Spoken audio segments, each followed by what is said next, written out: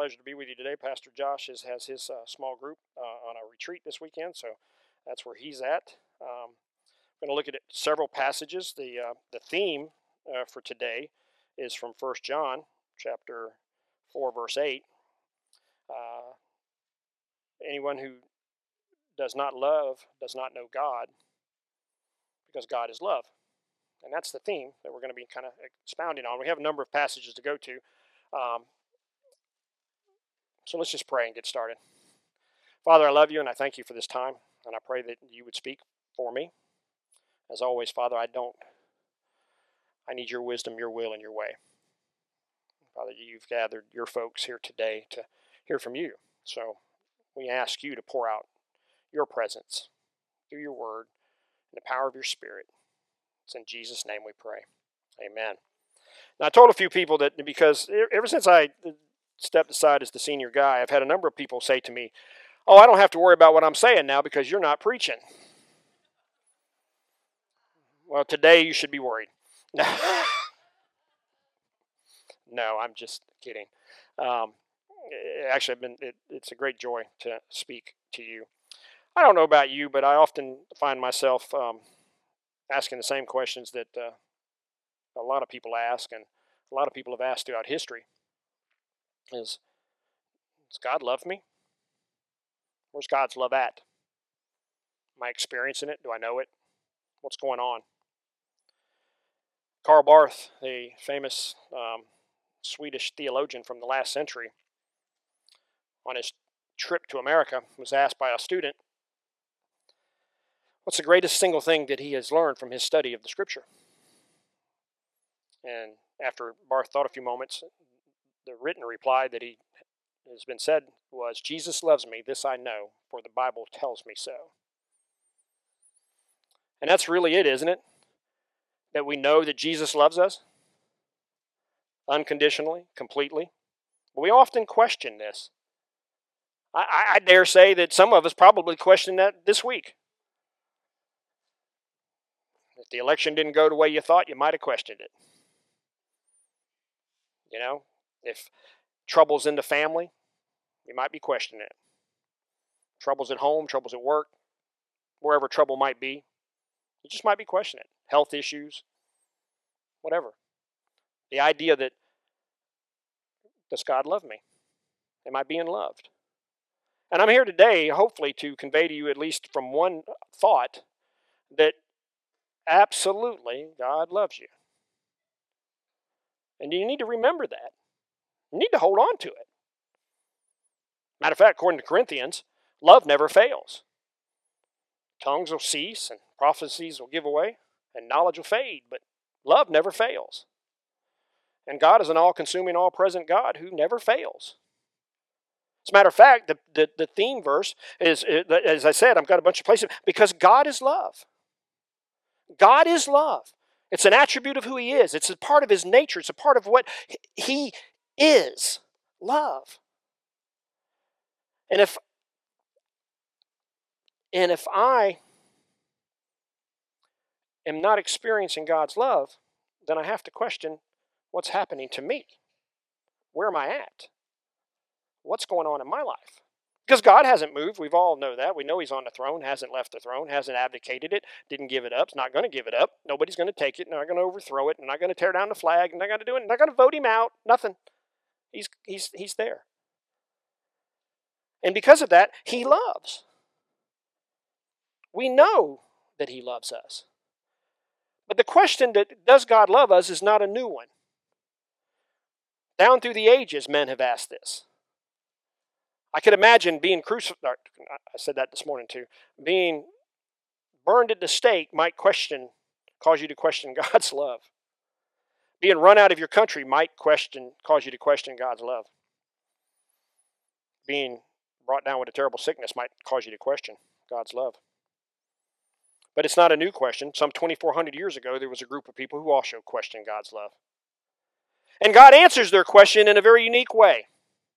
A way that seems almost paradoxical to what love is. But He uses it to rightly explain that He is love and that He loves them. Turn over to Malachi chapter 1. It's a familiar passage in the first few verses that people love to point at. Especially in Reformed circles, we like to talk about this in context of election and those kind of things, and I certainly wouldn't disagree with any of that thought. But it's the paradoxical answer that he gives here as to why God is saying, or how God says, I love you. I love you. And I've always loved you. It's wonderful to know that God has always loved you because, man, down through our own lifetimes, we've had people tell us they love us only to disappear, to go away, to say, I loved you today, but tomorrow I don't love you, bye. Maybe find out I never did love. It's not so with God. And unlike loved ones who were with us for a long time, marriages that over many years and then one passes, God doesn't leave. But anybody can question this. Let's look at this here in Malachi chapter 1, picking up in verse 2. The question is, God says to them, and by the way, for context now, just a little bit, those of us who were here when we went through Nehemiah, we understand that Nehemiah was a response to God's covenant of grace with his people, and he brought them back into Jerusalem, and he, through Ezra, rebuilt the temple, and through Nehemiah, rebuilt the wall, and together they had been brought back from captivity, and the place was being established again. And in the midst of that, Nehemiah, from chapter 13, Nehemiah was still dealing with priesthood issues. The priest had defiled the priesthood. He was still dealing with marriage issues. They had defiled the marriage. In the book of Ezra, he even tells the children of Israel, take those foreign wives and divorce them and go back to the wives of Israel. It had been defiled. There was a failure to support God's ministries in the terms of tithing. The priests were having to work 9 to 5, and when they should have been in the temple, because the people weren't doing what they were supposed to do. That's what was going on in Nehemiah's day. That's continuing right here in Malachi's day. And then they wonder why God is not giving them what they think they should have and do. And then they ask God, do you love me? You ever had your kids ask you that? Do you love me? See, God was loving his children while he was sending them to their room with their bottoms spanked. I love you. Get in your room. Come out when I tell you. 70 years, then I'll talk to you about it. God could do that. I could only get 4 or 5 hours, maybe a day. They ask, do you love us? Have I loved you, saith the Lord? Speaking rhetorically, because God doesn't have to answer anybody. Yet you say, wherein hast thou loved us? Where have you loved us, Lord? Have you not seen the captivity we're in, Lord? Have you not seen where we are? Do you not know the struggles that are going on here in the days of Malachi? Do you see what's happened to us? Our place is still not the prominent place that it was originally. Oh, yes, the temple's been put back and the wall's built up a little bit, but it's not near what it was. It's just not there. The priesthood is messed up. The people are messed up. Everything's... I thought we were your favorite people. I thought we were the chosen bunch. I thought you had a covenant agreement with Abraham, our father, and that we did what he did. I thought we were all in this. We ask God that a lot, don't we? I thought, God. Because I can't understand my situation right now. I can't understand why I'm struggling. I can't understand what's going on, why it seems that you don't love me. And we start to say this, and they are dealing with this, and they say, where have you loved us? And God responds with this. Was not Esau Jacob's brother, saith the Lord? Yet I have loved Jacob, and I hated Esau. Now right away we get all upset because God hates somebody. Right off the bat, that can't be. Now, there's a few things here. First of all, I think you would have to be a homiletical, exegetical magician to make love mean it's about the same thing as hate. You'd really have to twist this around to make love and hate be comparably speaking the same thing, because they're not. The word here that's hate is used for hate includes the thought of a hot displeasure, a contained heat that's waiting to explode. One of the words that ultimately gets translated here is the word thumos, was where we get the word thermos, that holds things hot until they're ready to be used. Now, this gets twisted around or used sometimes in this way, that God loved less comparatively speaking, meaning he didn't quite love them the same way he loved Jacob, but he still kind of loved him. It's not what it's saying. Nor is it a less than love. God is saying to them, I loved you, Jacob. And you know how I loved you? Look at Esau. Consider Esau's plight for a moment. The two men who were so close together that they lived in the same womb for 9 months. You can't get much tighter than that. You can't get much closer to that. They were like that. And yet, God says he chose one over the other just so the purpose of election might stand. He said, I chose Jacob over Esau for that reason. And I loved him. And how do you know that I loved him? Not by anything Jacob did, because remember, what's Jacob's name? Deceiver. He deceived his own brother out of his birthright. Now, I would argue that Esau was easy pickings because all he wanted was that soup. And he traded the whole thing for a bowl of soup. But nonetheless, he tricked them, tricked his father, tricked his brother, and got that. So he was a deceiver. There's nothing about Jacob that makes Jacob pleasant to be loved. That's the point here. Nothing about Jacob in any way makes him stand out. So, well, God's got to love him. How many people today are presented with this concept that God's got to love me? Don't he know what he's got here? I mean, I'm da-da. No. That's the point. There's nothing about you and I that makes us lovable. Nothing. There's no inherent good. There's no inherent niceness. There's no inherent intelligence or wisdom or anything that makes us lovable. Or more importantly, would cause God to say, I love you. It's solely and arbitrarily because God has said, I am going to love you. That's what he's saying here. But he tells Jacob, I loved you. How do you know that I loved you? Look at Esau. Look at Esau. So what does he tell Esau? I hated Esau, and I laid his mountains and his heritage waste for the dragons of the wilderness. Everything that Esau attempts to do, I'm against. Everything that he tries to raise up, I tear down, is what the scripture says. He said, I laid his mountains and his heritage. Important points here. Mountains mean eternity. Heritage means his life. So we have everything that he holds to and everything he hopes to see happen. God says, I tear that down. No matter what he tries to build up, I'm taking it away. Now we can ask God about how do you love us? But I want you to think for a moment about your own life. Is that what's going on? Is God tearing down your mountain? Is he tearing down your heritage? Or is he holding it up? What's going on? What's he doing in your life right now to make us go, I don't know whether God loves me? I would argue that your mountains are not being torn down and your heritage is not being torn up.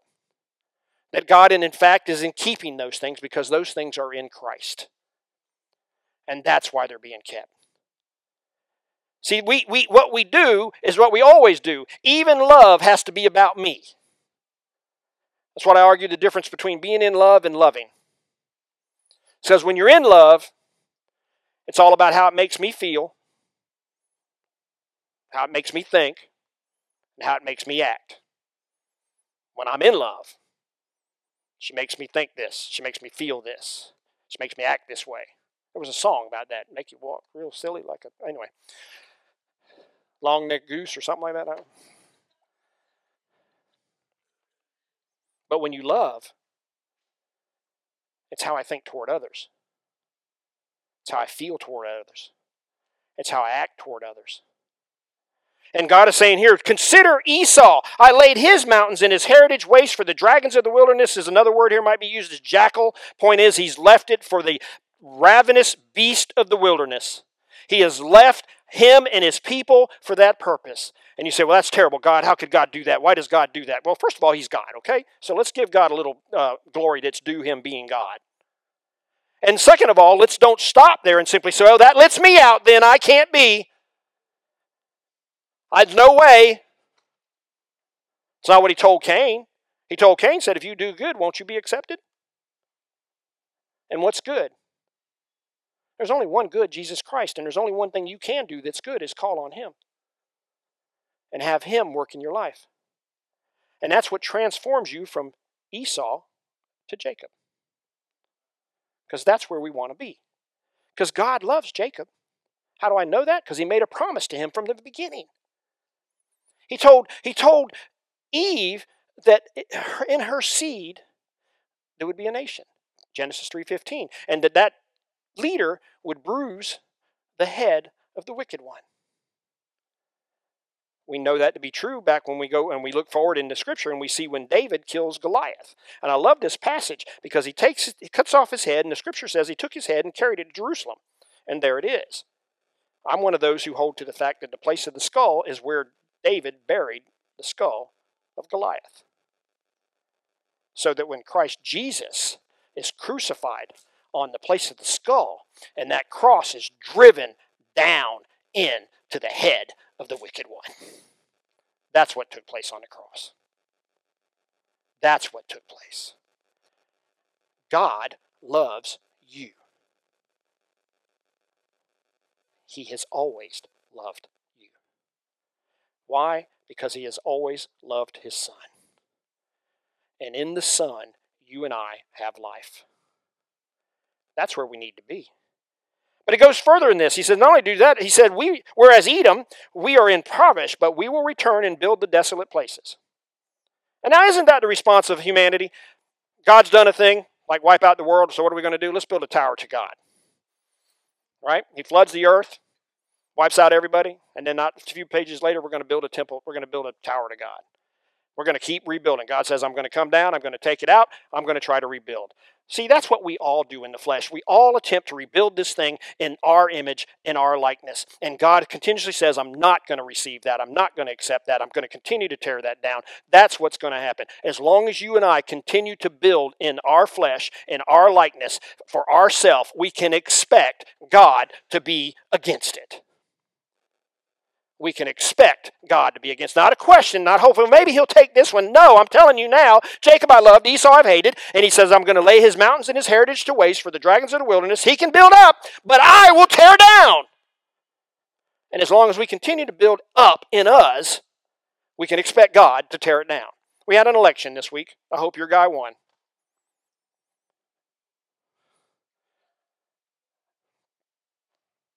But as long as we continue to build in ourselves, the way every other election has been in my memory, we can expect God to tear down. And I don't have to go over the things that are being promoted. I'm not going to debate with anybody on any of that. I just know that when we try to build up the things of God, we can expect God to tear those things down.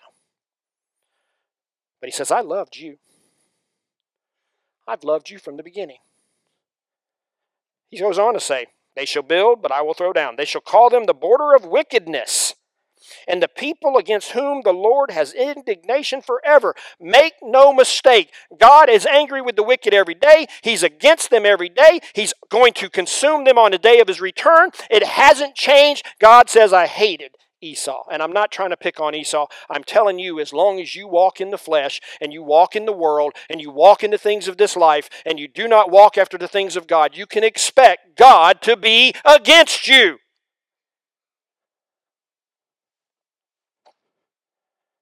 That's what it is. And God uses the word hate. Should I be opposed to the things God opposed to? Should I dislike the things God dislikes? Should I be against the things God's against? Or should I go, well, come on, God, I'm for that. And God says, I'm against you. It's really just that simple. I'm against you, Robin, if you're going to be for the things of this world. If you're going to be for the things I'm against. If you like what I dislike. If you love what I hate. And don't charge God with wrong here now by Him saying, well, He hated Esau. Don't charge God with wrong. God's not wrong. God is right. He's holy. He's true. And what He's calling you and I to is to come to Him and be made alive. Come to Him and I shouldn't say it that way, and receive His love for you.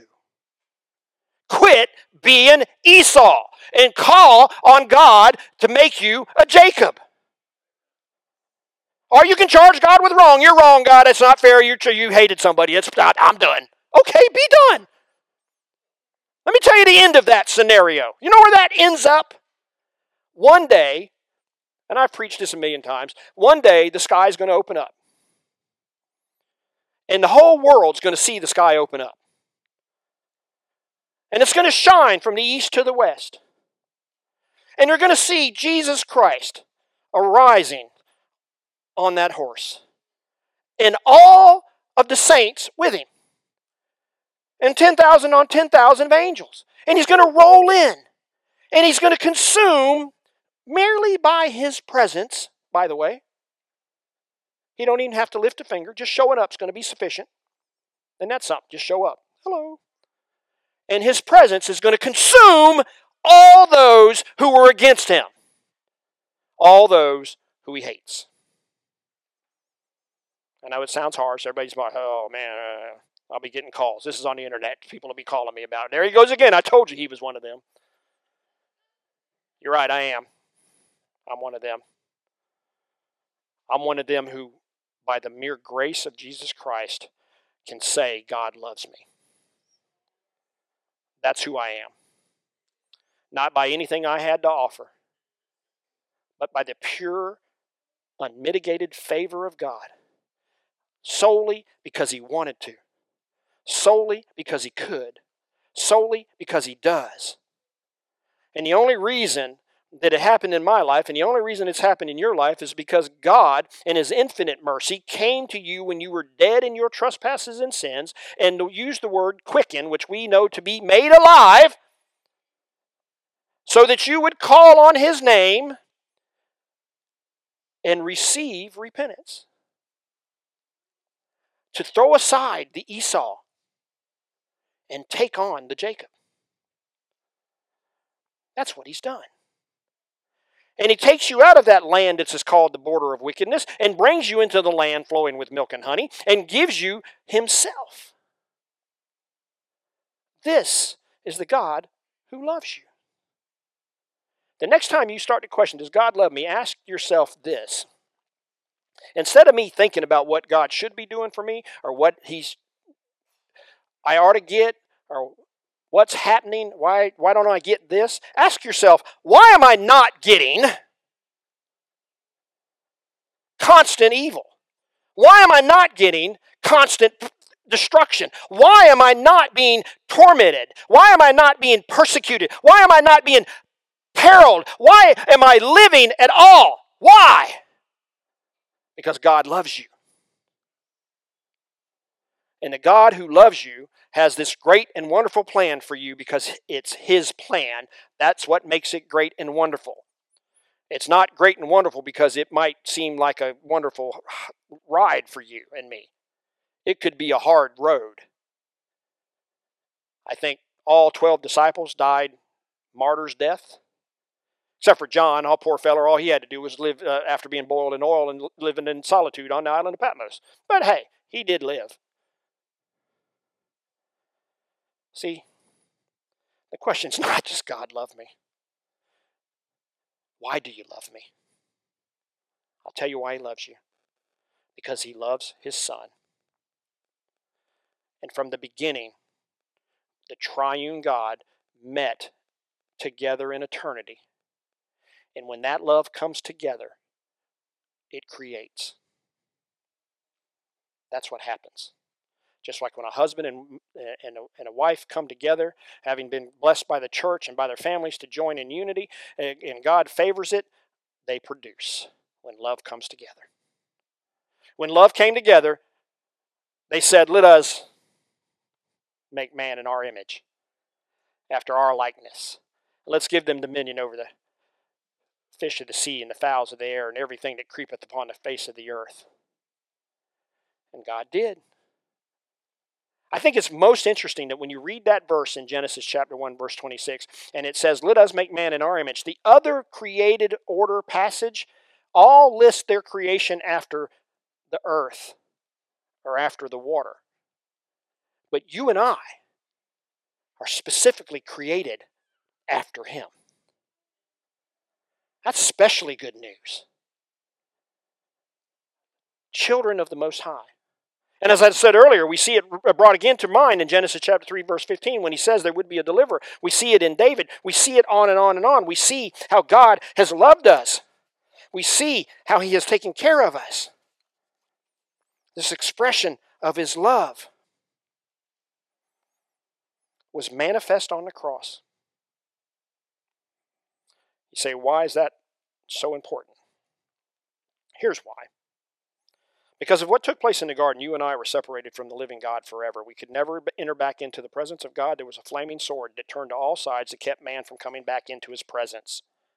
You and I could not go in. We were defiled. We were filthy. We were nasty. We were the object of hate in that sense. We were outside of the commonwealth of Israel, outside of the things of God.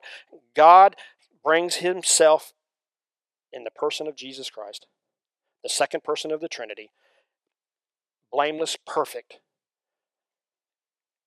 and becomes your propitiation, your payment to forgive you and to cleanse you from all unrighteousness so that you could come back into the presence of God. This is the expression of love. I remember with my children, the most common thing that I remember about, I don't remember many whippings. There was maybe one or two. I was a pretty easy dad. But this was especially true with Josh, but all of them in general. It was the return to fellowship that was so important.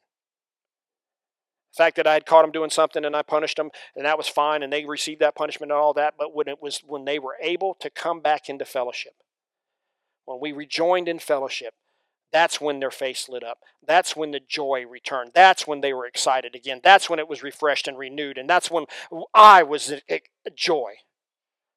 And if that simple little act between a father and a son, or a father and their daughters, can bring that, what must it mean when God expresses his love towards you and bringing you back into fellowship with him through his son's blood? How much more then are you if God would do that? See, don't focus on God hated Esau. Focus on God loves Jacob. And you're the Jacob here today. If in fact you have trusted the Lord Jesus Christ. If in fact you believe on the one who has died for you. If in fact you hold to the truth of Scripture that only Christ alone can save. How do you know? Well, I'll tell you. I'm glad you asked. He revealed his love in his Son. According to 1 John 4:19, it says, we love because he first loved us. So now we understand that if I have this ability to love others as I've been loved, that came from somewhere. Because remember, I'm an Esau. I started out that way. My nature is to hate. My nature is to do evil. My nature is to respond poorly, to go against the things of God. That's my nature. That's what I act toward. That's what I bent toward. If you don't believe me, read the news. I just saw, never mind, it's just you already know. Somebody died, somebody was murdered, somebody was drugged up, somebody tried to kill somebody succeeded in killing somebody stole, somebody ripped off, somebody burnt down, somebody destroyed. We know. Somebody got mad and shot somebody because they didn't like the way you talked to me in the Walmart line. Man, if we did that, there wouldn't be nobody in Chiefland.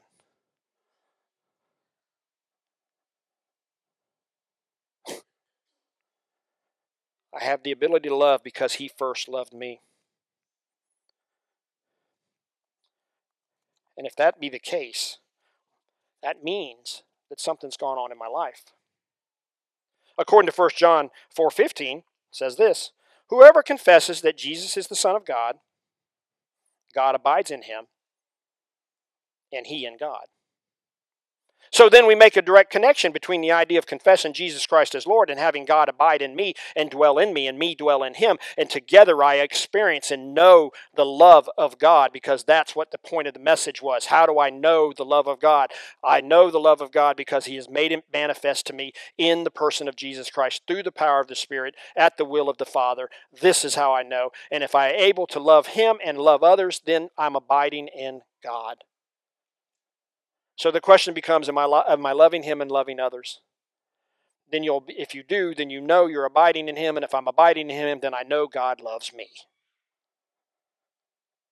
And I don't know about you, but that's what I need to know every day. I need to know that every day, that God loves me. Because some days I wake up and I don't love me. Some days I'm unhappy with me. Some days it's not good. Some days I have to grab my throat and squeeze until I come under submission. And maybe I'm the only one. I'm glad for y'all.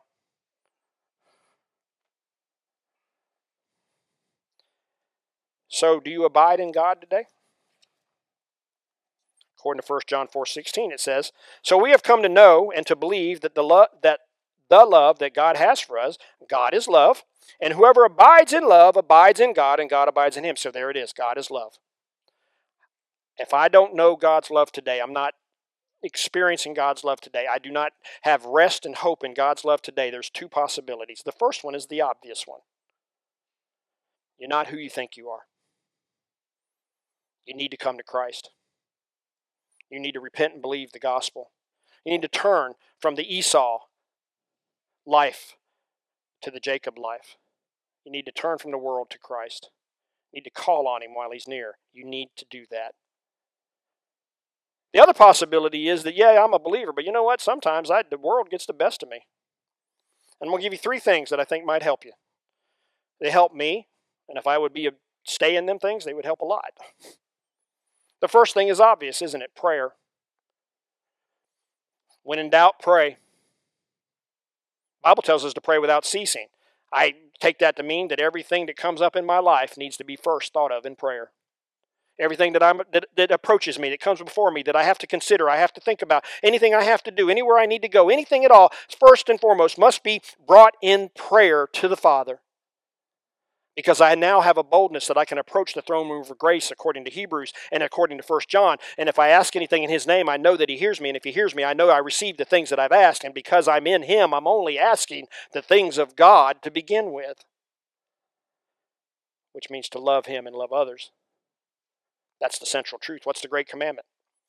Love God with all your heart, mind, soul, and strength. Love your neighbors as yourself. And all this the law and the prophets hang. That means all of it is wrapped in that.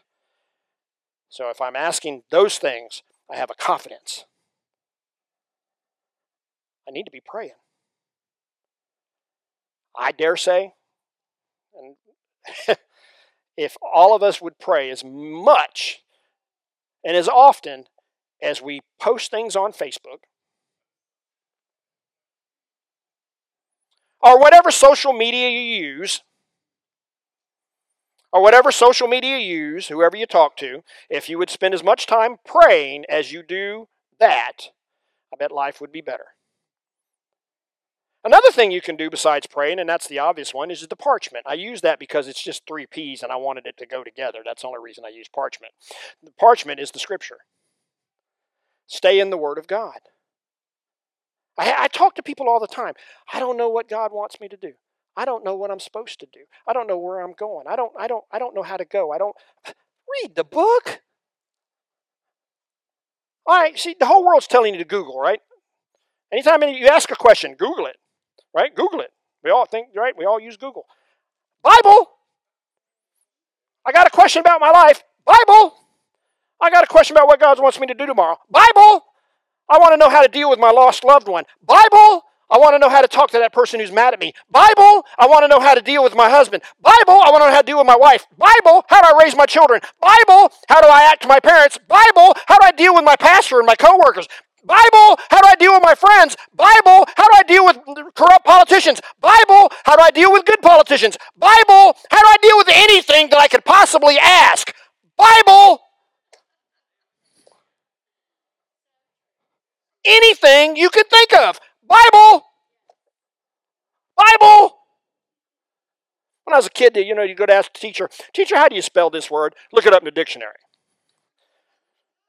I'd always say, well, if I knew how to spell it, I wouldn't have to do that.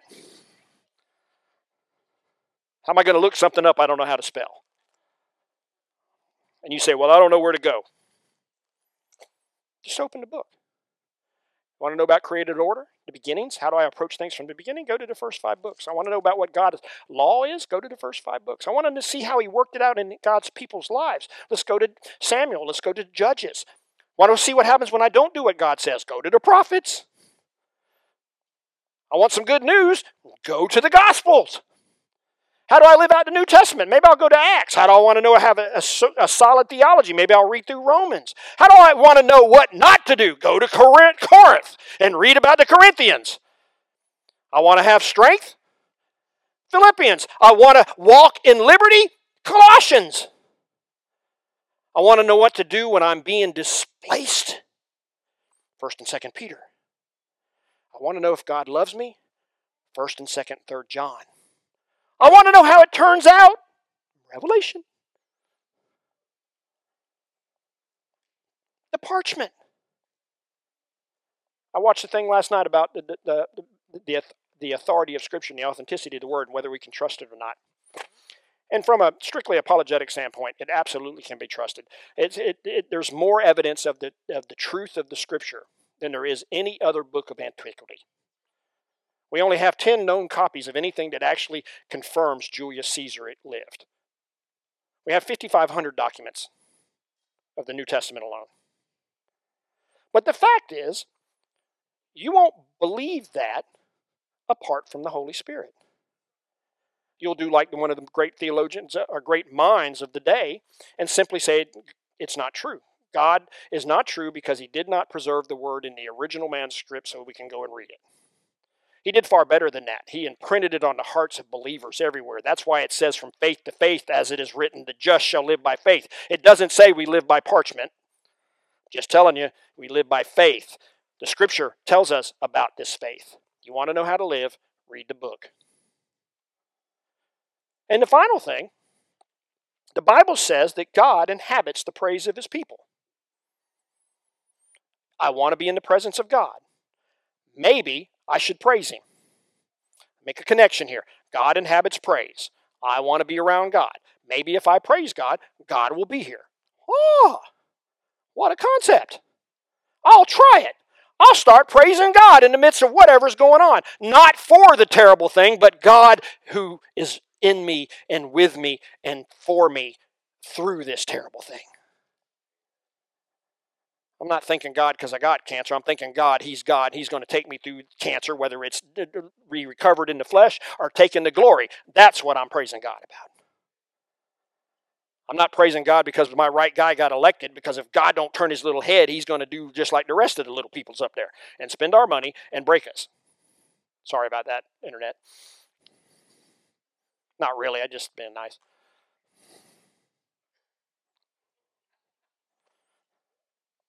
If I would pray, I'd stay in the parchments and I would praise God. I would abide in him. And if I abide in him, I'll know his love.